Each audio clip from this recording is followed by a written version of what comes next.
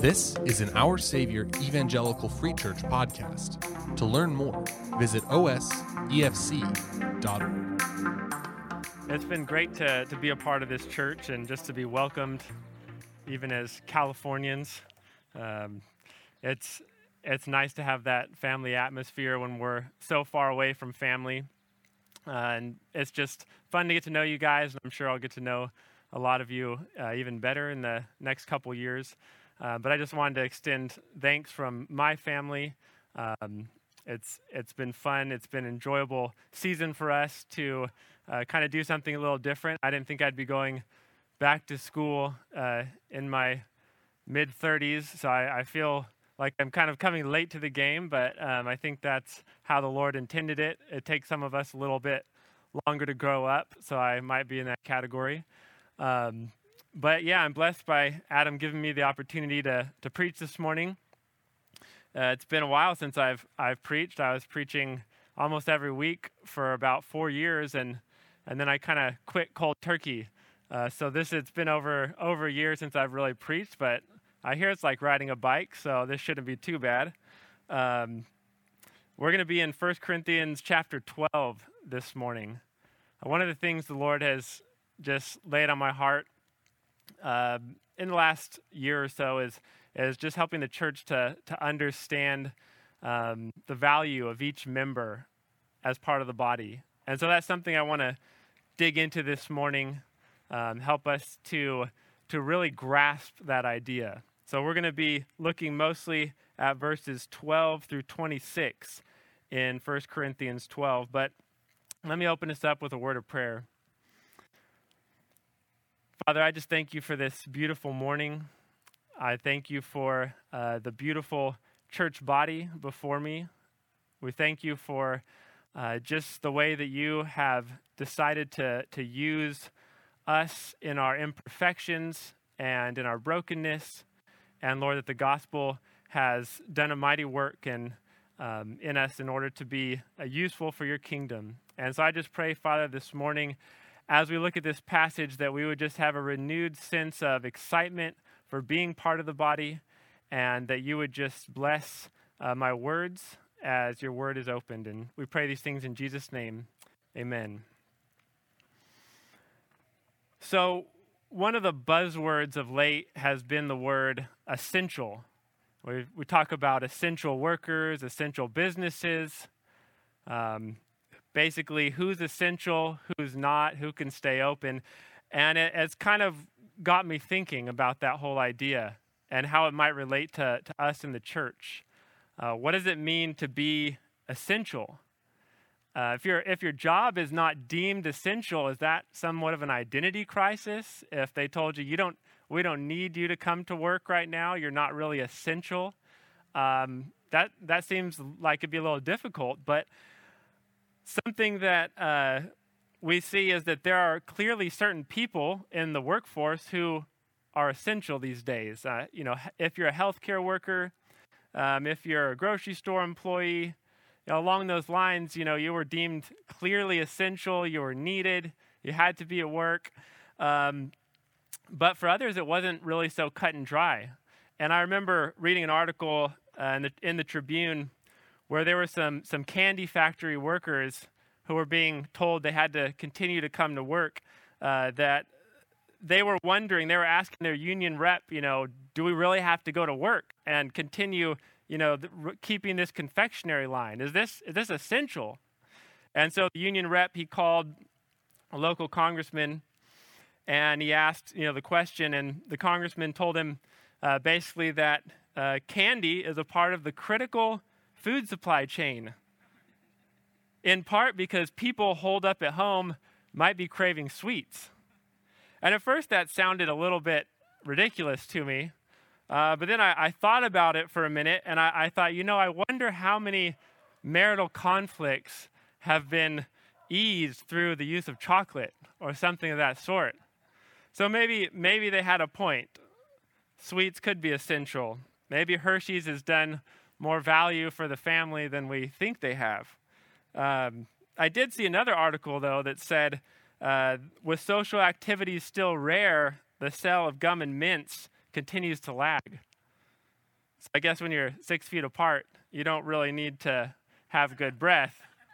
And I'd be willing to wager that deodorant sales are following that same trend, which may be why some of you are staying in your cars this morning. No, I'm kidding, mostly. But all this talk about being essential has got me thinking, what does it mean for us to say that we are essential parts of the church? We would probably easily say that pastors are essential, worship leaders, elders, maybe those members who tithe are essential. But is that really what the Bible says about the body? And if I were to ask you, are you a part of the body of Christ? As a believer, you would most likely say yes. If I was to ask you, are you an essential part of the body of Christ? You may hum and haw a little bit. It might seem like a question that's intended to test your humility. Am I an essential part of the body of Christ? You might give the spiritual answer, which says, well, God doesn't really need me, but, he's welcome to use me if he wants to. And then maybe quote something from Luke 19 about Jesus saying, the rocks could cry out, which in itself is a true statement. You might say something along the lines of, God doesn't need people to accomplish his purposes, which again is also a true theological statement. But it's not really the way that the biblical writers engage this idea. And when we look at 1 Corinthians 12, that's not the kind of tone that Paul takes when he's speaking about who's essential in the body of Christ. Paul seems to be pulling us towards a different kind of idea, that God has determined that it's his plan that he will use each and every person within the body of Christ as a way of manifesting his presence and his glory within the world. And so that's what the Bible says when we look at this idea. Paul says to Timothy, 2 Timothy chapter 1, he speaks of God who has saved us and called us with a holy calling, not because of our works, but because of his own purpose and grace. So your salvation is something that is coupled with a calling into a role within the body. And so I hope this morning that I can help us to see that each one of us is called to be an active member within the body of Christ. What Paul unpacks in 1 Corinthians 12 helps us to see some of the problems, some of the things that might keep us from having this mindset. Paul notes two specific viewpoints that seem to be exacerbating this problem. There are some in the church that might feel unnecessary. They may think that they're not needed, or that they're inadequate because they don't possess certain gifts. Secondly, some people might compound this issue by conveying to some believers, either implicitly or explicitly, that they're not needed, they're not necessary, because they do not have certain gifts. And so Paul kind of takes these people to task, and that's what I want to look at this morning. Gorman puts it this way: no one should feel inferior by saying or implying, I'm not needed. And no one in the church should feel superior by saying or implying, you're not needed. And so that's kind of the starting point for what we're going to look at. And really what I want us to get from this is that every Christian is an essential part of the body of Christ. Every Christian should function in the role that God has given them. Because when the members of Christ's body are unified and empowered by his Spirit, the church will be a vibrant, healthy witness of the gospel. So we're going to focus on verses 12 through 26 this morning. If you want to open your Bibles, 1 Corinthians chapter 12. I don't intend to really address the individual gifts that Paul's listing here. What I want to look at is the whole theological picture of the body. What Paul gives us, this image of a living organism that we call the church. And I hope we get a clearer sense of the value of who we are because of what God has given us by his Holy Spirit. And I want it to impart confidence in each person to live out their role within the body. So starting in chapter 12, verse 12, we'll take it in 3 sections. First section is verses 12 through 14. Paul says, "For just as the body is one and has many members, and all the members of the body, though many, are one body, so it is with Christ. For in one Spirit we were all baptized into one body, Jews or Greeks, slaves or free, and all were made to drink of one Spirit. For the body does not consist of one member, but of many." So within the context of this letter, it seems that the believers in Corinth were having a difficult time with the idea that all believers have equal value. We see that throughout the letter as Paul is trying to combat the kind of division that has developed in this church. Division that happens over legal matters, over family issues, over sin, over all kinds of things. Communion. Just in the chapter before this, chapter 11, Paul is addressing the harm that the body is causing by exalting some during the communion feast and making others basically feel lesser, not as important. And so this body metaphor is something that Paul uses in order to describe this idea of diverse unity. Different members all playing a different role, functioning together for the same purpose and cause. This isn't a metaphor that Paul only uses here in this letter. He specifically uses it also in Ephesians 4 and Romans 12. And in Ephesians 4, Paul describes Christ as the head and the church as the body. So we get this image that the head is the one that directs every part of the body to the specific movements that it wants it to make in order to accomplish a specific purpose. And this metaphor, if you call it, is so important to our understanding of how we function in the body of Christ that Paul uses it in these 3 different places. And I think that it's a metaphor is almost doesn't quite capture how powerful this image is, because it seems to be almost more like a spiritual truth, like the church is an actual body. The members of the church are like the hands and the feet and the eyes and the ears and the mouth, and it almost seems deeper than just a metaphor. And when we talk about the church, usually I'm speaking in the universal sense, the whole church, all believers. But what we see here is that Paul's describing how this practically plays out in the local setting. He's writing to an individual church, and he also uses these 2 illustrations of being baptized into one body and made to drink of one Spirit, which seem to be clearly referencing the idea of baptism and communion, the 2 sacraments that happen within a local assembly. And so we want to understand how this plays out not just in the larger church in general, but specifically within our local body.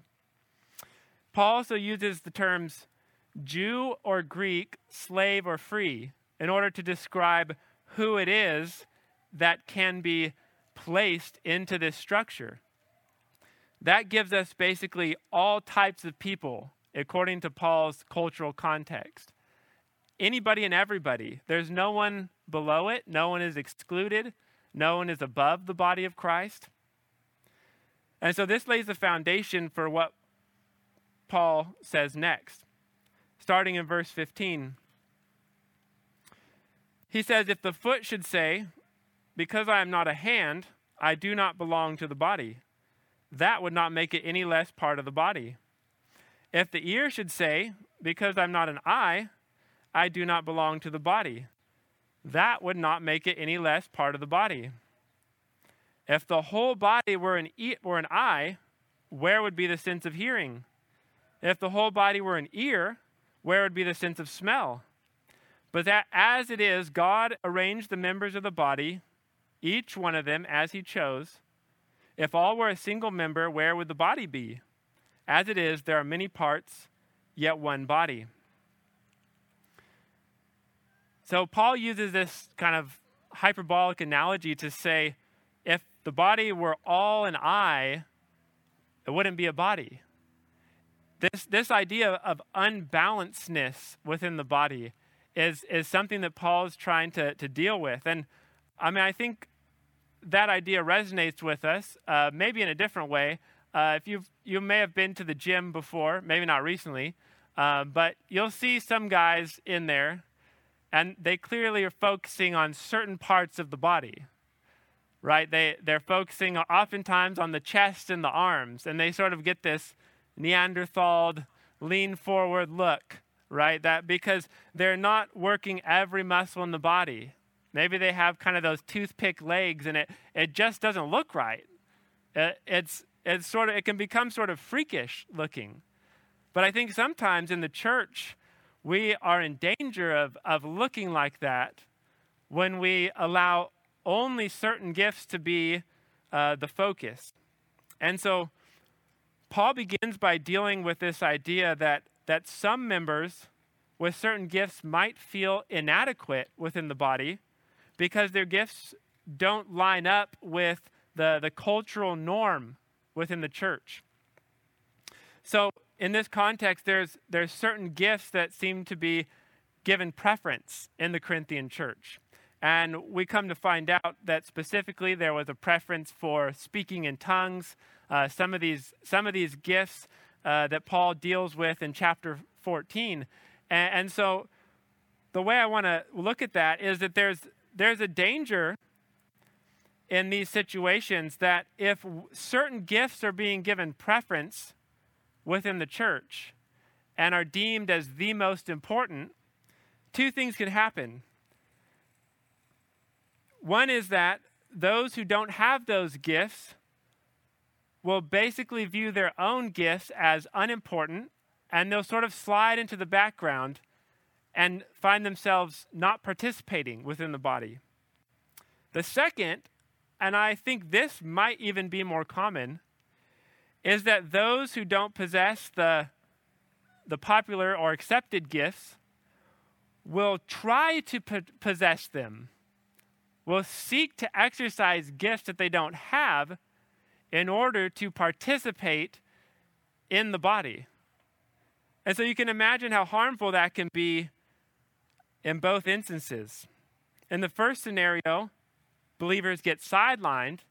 In the second scenario, certain believers are trying to use gifts that they don't have, which can create all kinds of a mess. This can play out really differently in different types of churches. In a context like the Corinthian church, where it was a more charismatic setting, you saw this affinity for gifts that were a bit more miraculous or exciting trying to be exercised, creating confusion and disorder.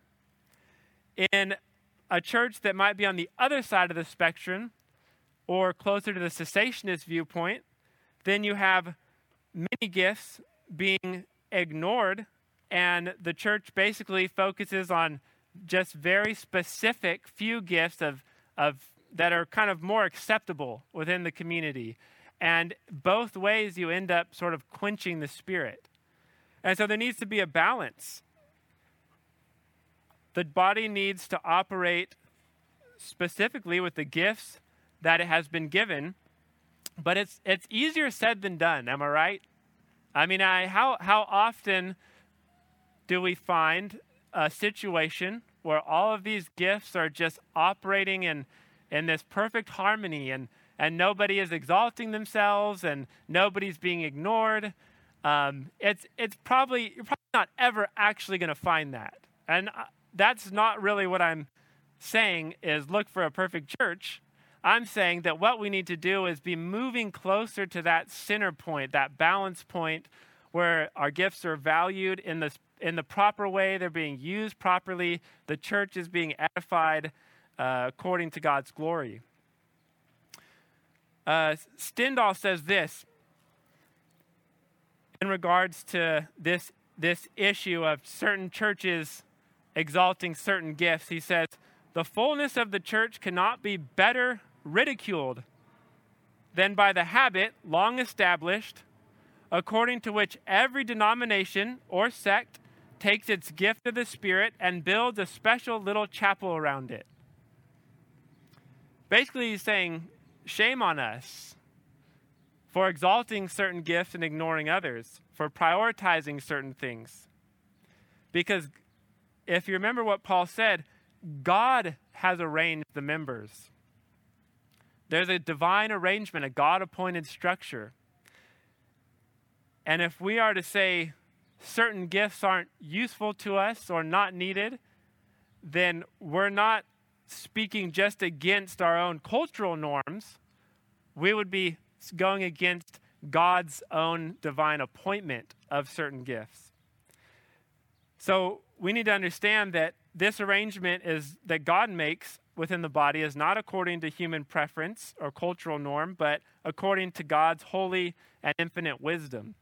And so Paul kind of ends this section by emphasizing the phrase that God has placed arranged the members in the body, each one of them as he chose.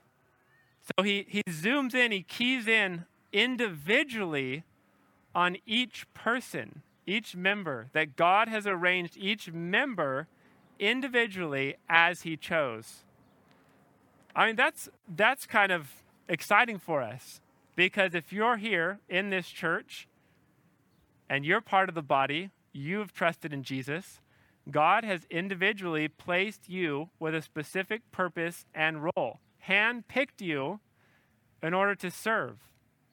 And this just doesn't mean just at church in some way, because the church is for the edification of the saints in order to build up the body so that for the whole week the body is serving within their roles.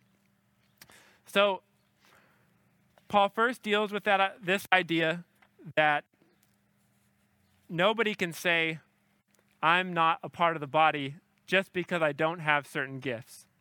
Basically, there's no excuse. You have no excuse. So all of us should be able to serve in some capacity. In this next section, Paul tells us that no member is more or less valuable within the body than somebody else. He says, the eye cannot say to the hand, I have no need of you, nor again the head to the feet, I have no need of you.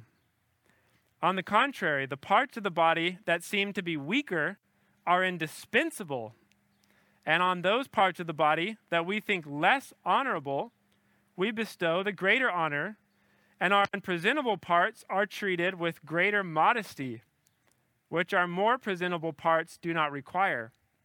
But God has so composed the body, giving greater honor to the part that lacked it, that there may be no division in the body, but that the members may have the same care for one another. If one member suffers, all suffer together. If one member is honored, all rejoice together. So in this scenario, what we have is the esteemed, those with gifts that are exalted for some reason or other, saying to those who have less esteemed gifts, I have no need of you. We don't need you here. We don't need that. We're not interested in that. That's just not how we do it. And Paul says, no, you can't do that either. The eye and the head in this case seem to represent those gifts that might be more admirable. The eye and the head in comparison to the hands and the feet. kind of the more basic, down and dirty types of gifts. Maybe like the serving or administrating, those kind of gifts being spurned by those who have the more, what they would think, spiritual type gifts. And so Paul is saying, that's not how it works.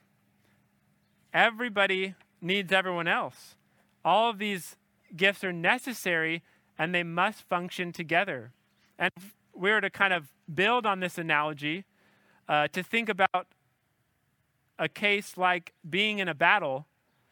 I mean, the eye may be able to see the attacker, the ears may be able to hear something coming, but it needs the hands to wield the sword and the feet to move it in battle.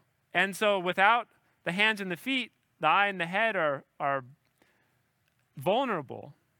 And that's the same way with the body, that the body is there to not only minister to each other, but also to protect and to work together in order to be that witness. The second part of this portion is, I mean, I'll be honest, it's not entirely comfortable to work this out in detail. When he speaks about unpresentable parts, when I was picking this passage, I really loved this passage, but I wasn't looking forward to exegeting this part of it. So I'm going to do us all a favor and try to capture the essence without getting completely into the details. What I think Paul is saying here is that in the church, there may be those, he used the word unpresentable. This is a tough, Paul doesn't pull any punches. He says unpresentable. There may be some within the church who, to the majority of the church, seem to be a bit embarrassing, maybe. Eyes up here, please don't be looking at anybody. Embarrassing, or maybe somebody who you just wouldn't want to be the greeter or something like that. That seems to be what he's saying, is that there's always maybe someone in the church, could be me, could be you, that the rest of the church cringes a little bit when we go up to greet a visitor, right? I mean, that Paul's really getting into it here. And he says, these people are especially honored members of the body. So what does Paul mean by that? And I think that what he means, because he goes on to speak of this idea of them needing a little bit more care, a little bit more attention, to be careful. When a batter walks up to the plate, he's usually wearing 2 helmets. Okay, one on the head, the other to protect another area. We call it a cup, right? And so there's special care given to 2 body parts because they're both very important. One of them presentable, the other one not. So what Paul is saying is that in these situations, instead of looking at someone who may not perfectly fit within the structure of a church, a local body, and kind of wishing that they would sort of be quiet and not cause any problems, Paul's saying these people deserve even more honor, more care, more attending to, so that the whole body will not be divided. And I had to let that sink in a little bit. But I think that there's a really beautiful truth there within that thought that Paul has for us. So God has arranged the body, each person as he has desired. He's given each person a role. And he ends with this idea to include caring for anybody who is suffering so that we all might suffer together. Or if one member is honored, all would rejoice together. So when somebody is suffering or becomes maybe in a kind of a worldly or fleshly sense less useful, seemingly less useful within the body, that is when the body is supposed to come together and care for it. Just like, when you smash a finger or stub a toe, your whole body reacts.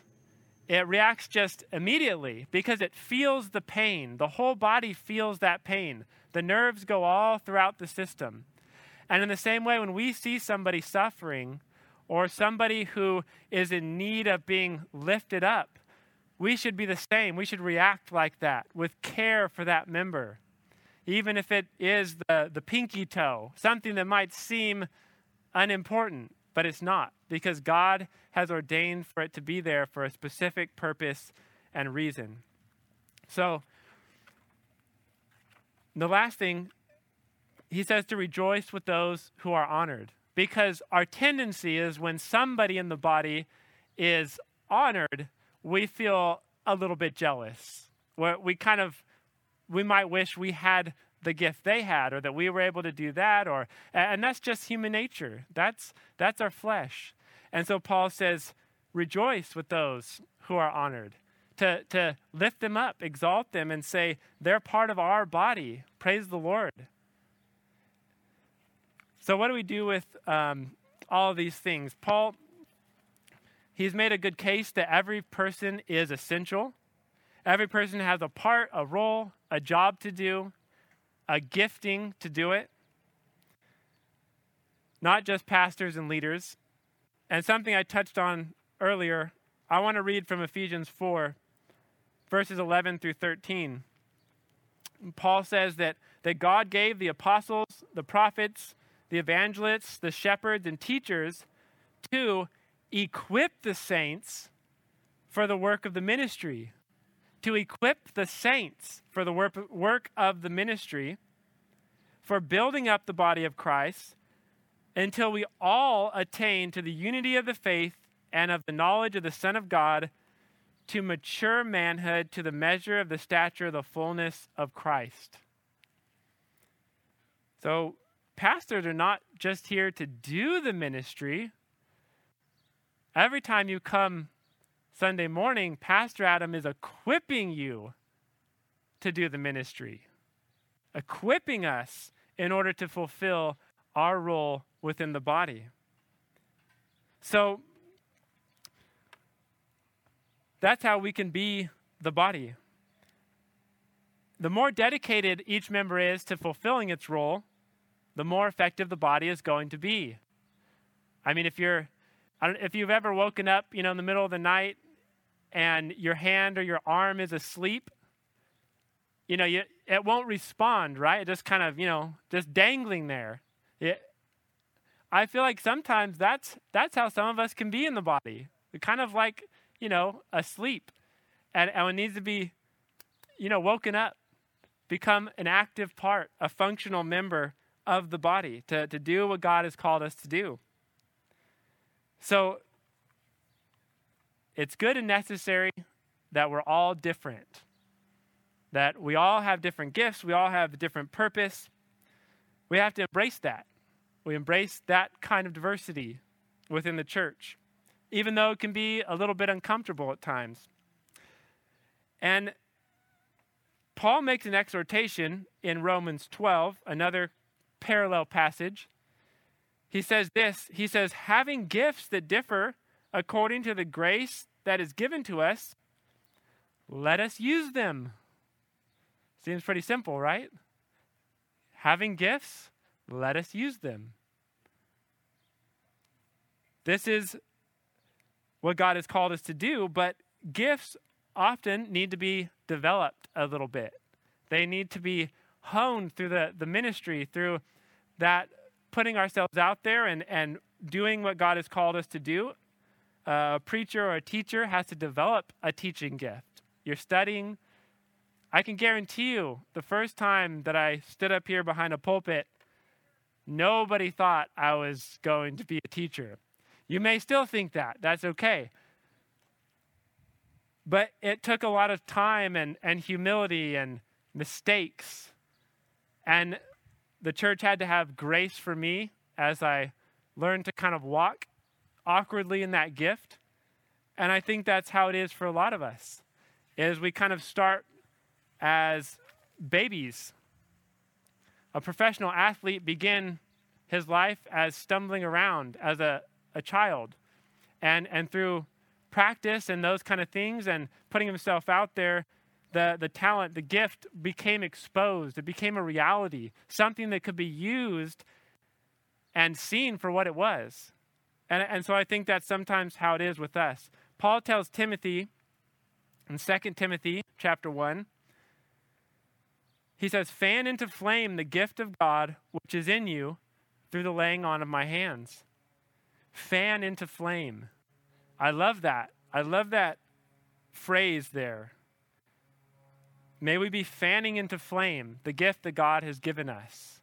May we encourage others to do that. Last thing I'll end with is I think that a lot of times our role within the body can be sort of like a paramedic or a fireman, because you're not always in an opportunity where you're able to use your gift or what you feel most comfortable, how you feel most comfortable serving. And so if you don't have those opportunities for a while, you can start to feel like it's just not going to happen. Maybe you're not that important. But a fireman and a paramedic, they train, they prepare, they do all that they can to consistently be ready for when they're needed. And I think that's how we need to think in some ways about our gifting, about our role, is that it's not just about those moments of service where we're called into action, but that we're consistently being ready and prepared, that we're before the Lord in our daily quiet times, that we're being encouraged by the word, that we're being built up as we come on Sundays, we're being equipped. And then when the opportunity presents itself, we're ready. And that's how I think a lot of times we need to be as members of the church, is to simply be ready, to be willing, to be used for God's glory. So let's pray. Father, we just thank you for the truth that you have given each of us a particular role, that you've equipped us by the empowering of your Spirit. Lord, I thank you that you give us grace for each other as we learn to walk in these gifts. And Father, I ask that we would each be encouraged this morning, that you have a specific place for us as a member of your body. And I pray, Father, that you would give us a renewed sense of urgency and importance to know that we're essential to the work that you're doing. And Father, I pray most of all that we would be connected to the head, that we would be receiving our instruction, our direction from Christ through the Holy Spirit, and that the whole body would be edified as your people come together and serve each other and are a witness to the world around us. We love you and we praise you and we thank you for your word. We ask these things in Jesus' name. Amen.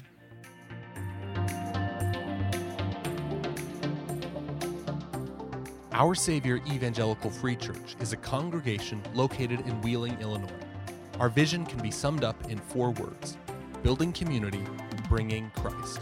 To learn more about what these words mean, visit our website at osefc.org.